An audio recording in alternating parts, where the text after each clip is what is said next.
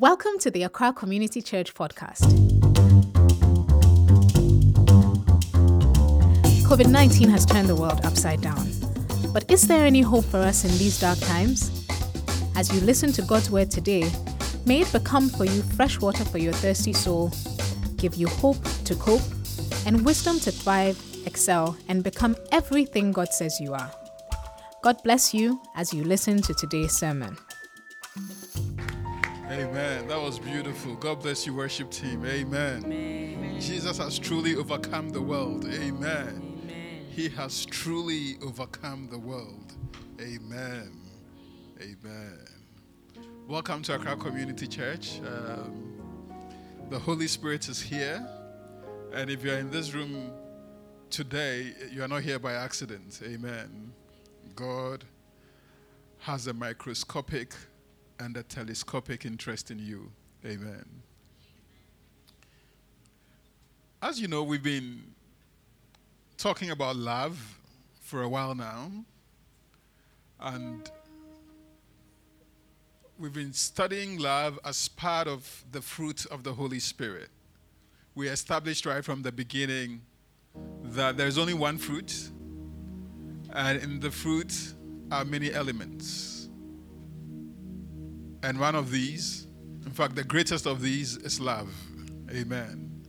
So we've been spending a lot of time talking about love. So if you join us on Thursday for Bible study virtually, if you join us on Saturday for virtual service, or you are in here in person on Sunday, for the past number of weeks, it's just been love, love, love, love, love. Amen. And this morning we continue on love. And I wanted to call today's sermon, Daughters of Rahab, Sons of Salmon. But I felt it may be a little complicated, so we're just calling it Love Practically. Amen. And today we'll be looking at love specifically in marriage or adult relationships. So whether it's courtship or marriage, practically, what is the best Christian approach to it? There are a lot of theories you hear out there. I remember years ago I heard the statistics that about 50% of all Christian marriages end up in divorce. And it was exactly the same statistic for non-Christian marriages.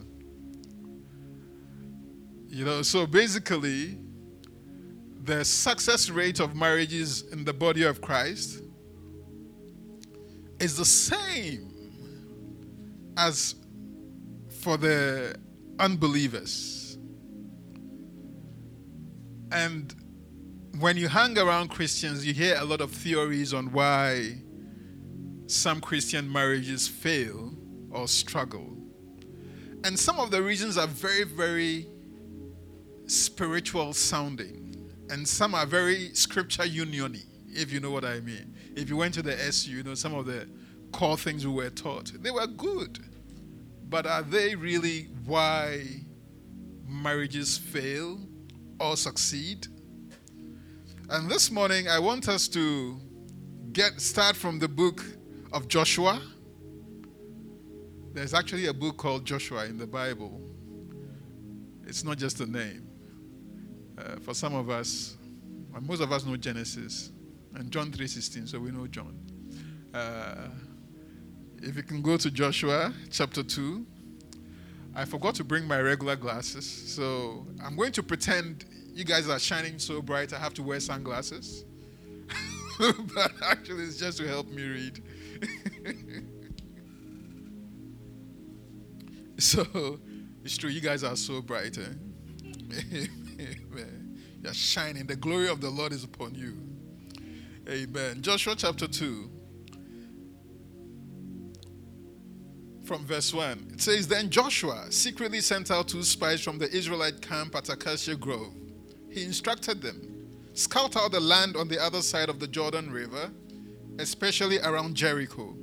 So the 2 men set out and came to the house of a prostitute named Rahab and stayed there that night. So the two men set out and came to the house of a prostitute named Rahab and stayed there that night. But someone told the king of Jericho, "Some Israelites have come here tonight to spy out the land." So the king of Jericho sent orders to Rahab, "Bring out the men who have come into your house, for they have come here to spy out the whole land." Rahab had hidden the two men, but she replied, "Yes, the men were here earlier, but I didn't know where they were from. They left the town at dusk as the gates were about to close." Hey, this woman can lie, eh? "I don't know where they went," she continued her lie. "If you hurry, you can probably catch up with them." Actually, she had taken them up to the roof and hidden them beneath bundles of flax she had laid out. So the king's men went looking for the spies along the road leading to the shallow crossings of the Jordan River. And as soon as the king's men had left, the gate of Jericho was shut. Before the spies went to sleep that night, Rahab went up on the roof to talk with them. "I know the Lord has given you this land," she told them. "We are all afraid of you. Everyone in the land is living in terror. For we have heard how the Lord made a dry path for you through the Red Sea when you left Egypt. And we know what you did to Sihon and Og, the two Amorite kings east of the Jordan River, whose people you completely destroyed. No wonder our hearts have melted in fear. No one has the courage to fight after hearing such things, for the Lord your God is the supreme God of the heavens above and the earth below. Now swear to me," but she could also be religious. She says, "Now swear to me by the Lord that you will be kind to me and my family since I have helped you. Give me some guarantee that when Jericho is conquered, you will let me live, along with my father and mother, my brothers and sisters, and all their families." Amen. So basically, I think we'll just end at verse 13.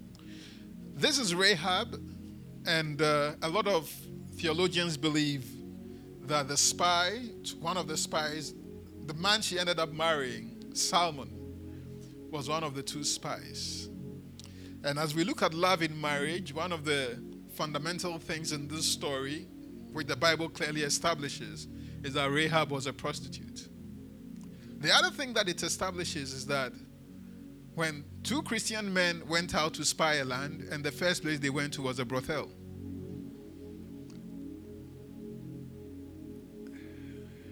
The Bible is very, very clear on a number of things, Of all the places they could have gone to. I mean, somebody, if you want to be very spiritual, you can say the Holy Spirit led them there. I mean, I won't challenge you. I'm not the Holy Spirit and I wasn't there. But of all the places they could go to, they checked into a brothel.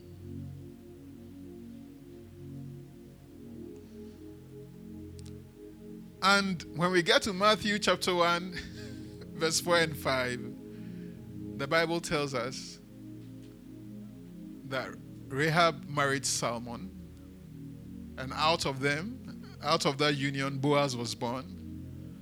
And out of Boaz, Jesse was born. And out of Jesse, King David was born. And out of King David, we are all here.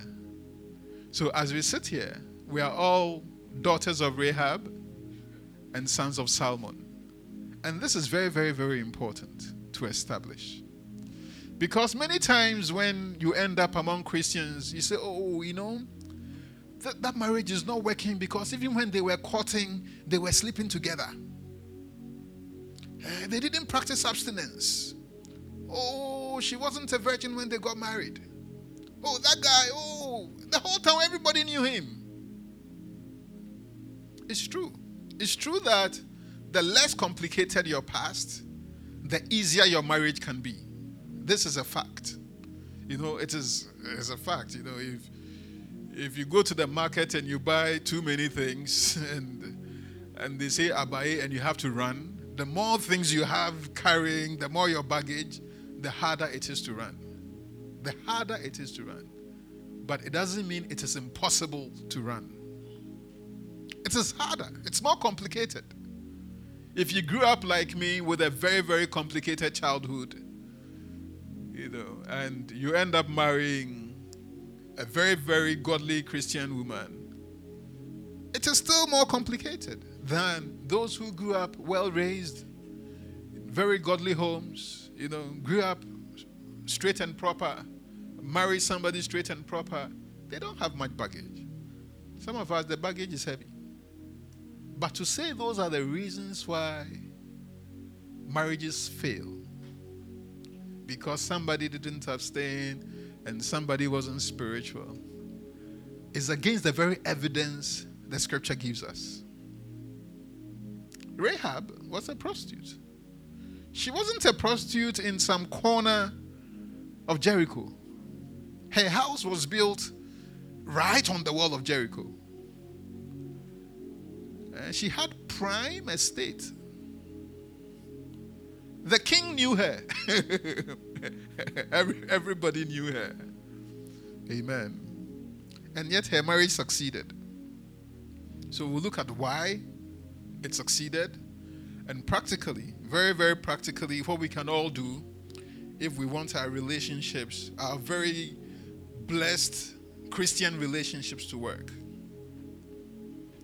And to not complicate matters any further, because the scriptures we just read is already quite a heavy story, we'll go to the New Testament, to the favorite scripture of all Sunday school teachers, John chapter 3. And as you can guess, verse 16. But I want to make it a bit more not Sunday schoolish, so we start from verse 14. Back to my sunglasses. John chapter 3 from verse 14 to 16. It says, "And as Moses lifted up the bronze snake on a pole in the wilderness, so the Son of Man must be lifted up, so that everyone who believes in him will have eternal life." And verse 16, this is the New Living Translation. I like the way it introduces verse 16. It says, "For this is how God loved the world." Amen. It shows you not just that God loved, it doesn't just tell you that God loved the world, but also shows you the process, the how. It says, "For this is how God loved the world. He gave his one and only Son, so that everyone who believes in him will not perish, but have eternal life.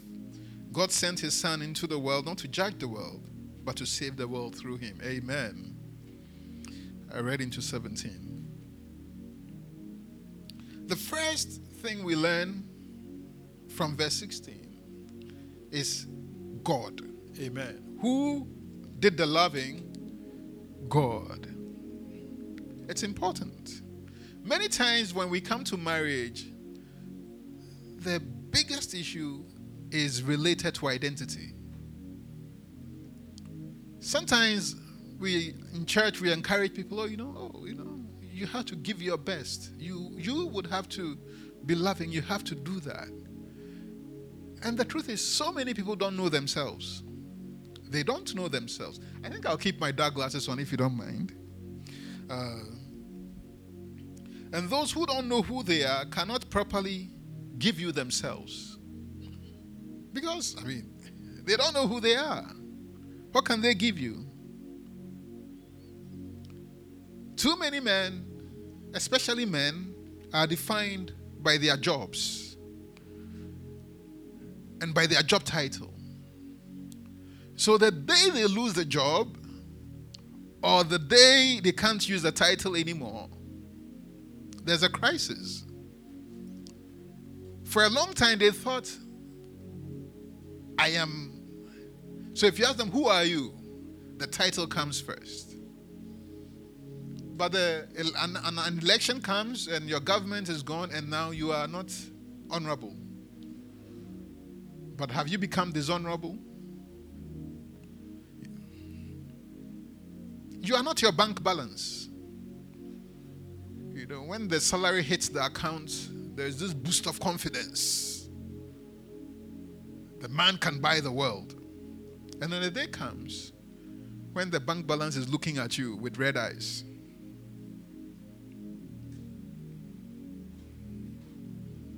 And this is not knowing yourself in the most simple of situations. When a person thinks it is their successes or their circumstances that define them. But we are not defined by these things.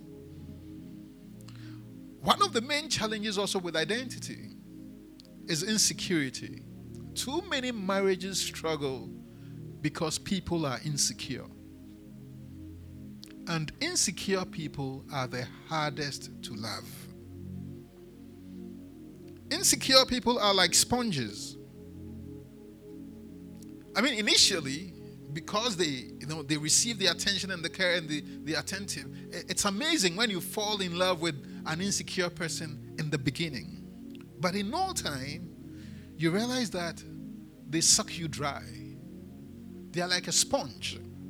They take and take and take, and consistently you have to do things to assure them that, oh, the person on the phone call is just your colleague, and why is your colleague calling you at this time? And you consistently would have to prove and prove and prove and prove, and you can never prove enough. Because they are not sure who they are. Because they haven't come to terms with their past, with their present, and it's a problem. So many marriages struggle. Many marriages struggle. And at the root of it is actually insecurity. An insecure person can compel you to do what you never set out to do. Because at some point, it's exhausting. Why do many Christian marriages fail? And I think fundamental to all of it is honesty. You see, Rahab never hid they met her there. They met her there. They went to the brothel and she was there and she was the madam. She was a prostitute. There was no hiding. Many times what people do is that they have a double life. They have this other life and then they have the church life. Or sometimes they have that other life, but they want to marry a godly Christian woman or a godly Christian man. So they create this new personality that is church friendly, and they bring it to church. And so you end up with a situation where two leeches will get married in church and will bless it, and each thinks the other is a cow.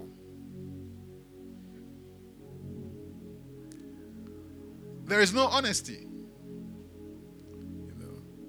So now they get married, and you cannot be honest in the marriage because you were not honest in the courtship. In your other life, maybe you liked to be tied up. But how do you tie somebody up after evening devotion? So,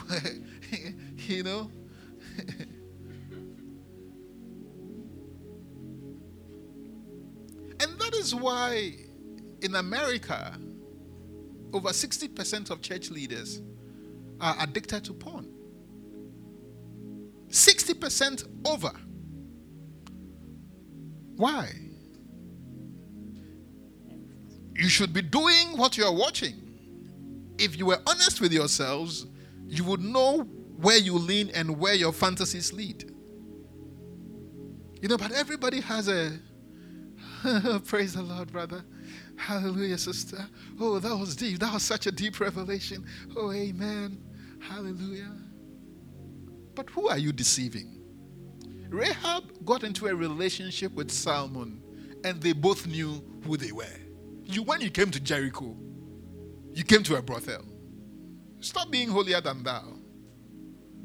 And me too, when I was in Jericho, this was my job. Today, we've both given our life to Christ. Fine. But you see, we can be honest about it. Amen. Beloved, I want to assure you that when it comes to love in the body of Christ, the situation, how you got into the marriage, is actually not as important as how honest you both are in the marriage. Whether you were the neighborhood playboy or playgirl, whatever, all those things. Yes, if there are easier ways and cleaner ways and holier ways to court and to date. But if you find yourself in a Christian marriage or in a Christian relationship, start with honesty. Amen. Say, as for me, this is where I come from. I grew up in Adedenkpo. This is what we used to do. Me, this is what I like.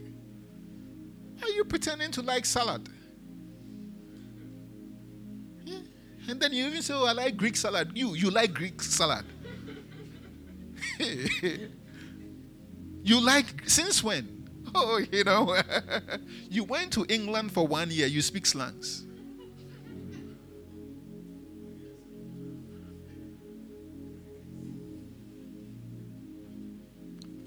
In John chapter 3 verse 16, the Bible teaches us God first identifies who he is.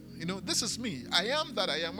When Moses asked him, when I go and they ask, who are you? What should I tell them? He said, tell them, I am who I am. Be who you are. Amen. Amen. If your relationship is going to work, be who you are. Be honest about it. Amen. Be honest about it. Start from honesty. All of us didn't get the opportunity. Listen, if Rahab had been the daughter of Mary, the mother of Jesus, her childhood and her upbringing and her circumstances would have been different. Not all of us had godly parents when we were born. Not all of us were born into Christian environments. Not all of us grew up under good circumstances. Not all of us were privileged to go to Christian schools where we were taught the Bible. But if you find yourself in Christ at any point in your life, be honest about who you are. Be honest about where you are coming from. Amen. It is the single most important factor in whether a relationship will work or not. Identify, yes, I'm not defined by my past. 2 Corinthians 5:17 tells me, if any person be in Christ, they are a new creation. The old is gone, the new has come. Amen. But this doesn't mean that I shouldn't tell you where I came from. Let's have honest conversations so that we know where we lean and we know how we roll. This whole Christianese it doesn't work. If you're going to have an amazing marriage, let's start from honesty. Amen. The next thing is that John 3:16 teaches us that love always comes at a price. It always comes at a price. Sometimes marriages struggle, not because people don't know the price to pay, but because they don't want to pay it. I have a relative whose marriage was really, really, really bad. Like, really, really, really bad. And the husband was an elder in their church. And the marriage was really, really, really bad. And then one day, a couple came to see him for counseling. And he didn't know she was in the next room. And she was shocked at the quality of the counsel her husband was giving the couple. Beloved, many times the relationships are not working. Not because the couple, they don't know what to do. They know what to do. How do I know they know what to do? Because if any of them decides to have an affair, when they meet the new person, there is a way they talk to the new person. The tone, the language, the humor, the this, the that. If they have to cook for the new person, there is a way they cook the food. There is a way they serve the food. Even when they go shopping for clothes, for underwear, for lingerie, as a friend you say, je ne sais quoi. There's this, yes. So they know what to do. And if people will put a quarter, not half, a quarter of the investments they make into adultery, they make into infidelity, if people will put a quarter of that investment in their existing marriage, the marriage will blossom. It will be amazing. The Bible tells us in John 3:16, for God so loved the world that he gave his only begotten son. Amen. He didn't go and give somebody else's son. Many times we want, we want the harvest. We don't want the sowing. This is the problem with many, many marriages. You want your children to look good. You don't want to invest. You want, if people come to the house, hey, but meanwhile, you don't even contribute to the rent. You don't contribute.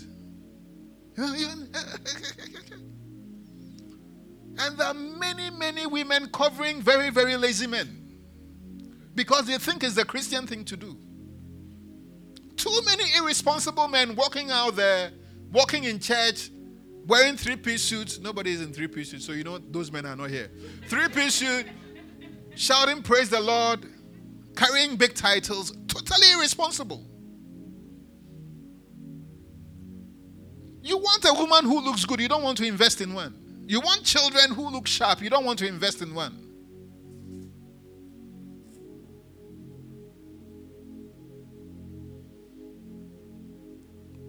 God's proof of love was that he was willing to pay the price. If you want the best, you have to pay the price.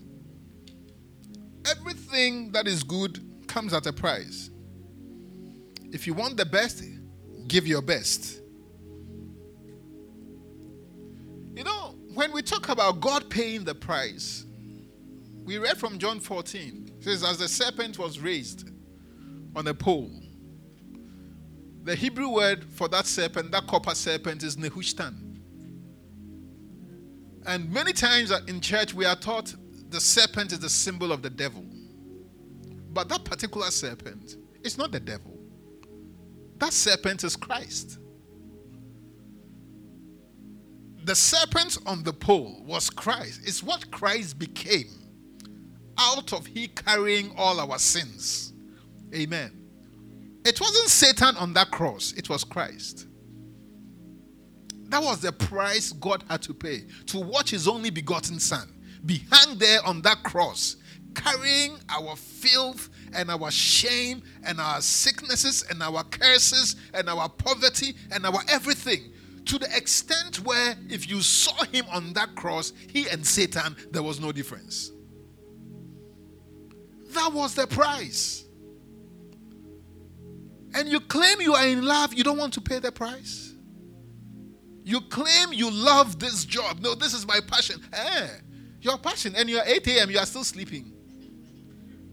Hey, people set off on the road at 4 a.m. They went jogging. You want to be an international footballer. You are sleeping at 8 a.m. Cristiano Ronaldo, number one, he wakes up at 2 a.m. to train. You, from Choco, 8 a.m. you are sleeping. You say football is your passion. Beloved, there is always a price to pay. Always a price to pay. You know, you have a fantasy idea of the kind of home. Meanwhile, you know you can't cook. And when they say, you say, we are feminists. So your children will eat papaya. What has that got to do with feminism? No, so now there are things we don't say anymore because it's politically incorrect. But really, if you love your children, you are not going to raise them on junk food. Do you know what they put in junk food? Do you know what they put in? Do you think the owner of Papaya cares about you? You think they came to Ghana to set up the food business because they looked at the hungry in Africa and they thought, let's help them. You think that is their mission?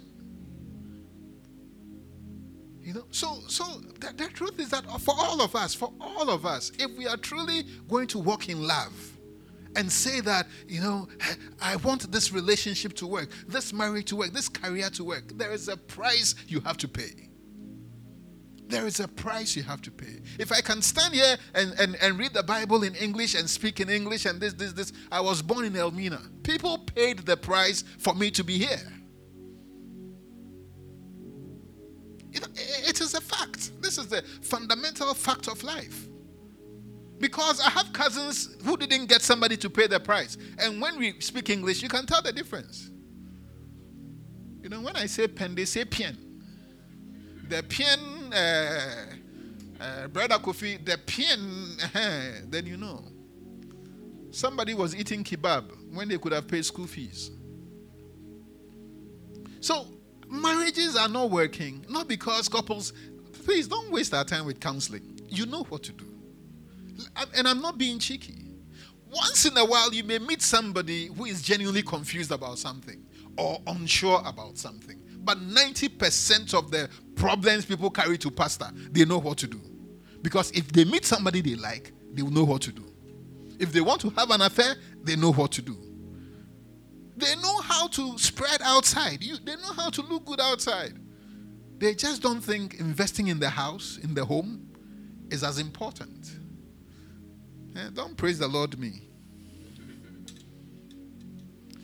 What the Rahab and Salmon story, and this is what I didn't tell you. The word Salmon, the name Salmon, means covering. Amen. A man's job is to cover, not expose. Amen. The past is, listen, trust me, the past is not important.